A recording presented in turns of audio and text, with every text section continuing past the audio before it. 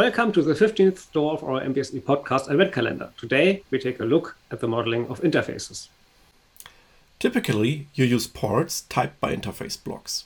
With a connector, you model the connection between two ports. Let's have a look at our physical architecture in the model.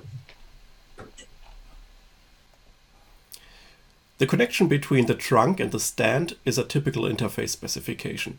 Two ports typed by interface block named stand port, connected with a connector. Today we show you a way to specify an interface in more detail. A connector can be typed by an association or association block. An association block can define details of the connection.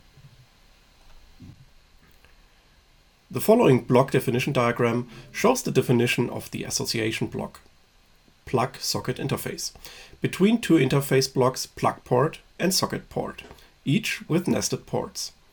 In addition, the association block has a part property specifying the power cable with length of 200 centimeters.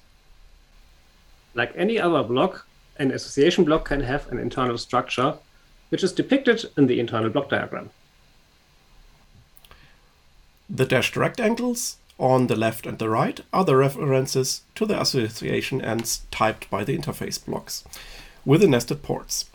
Here we have modeled a simple structure by connecting the nested ports directly.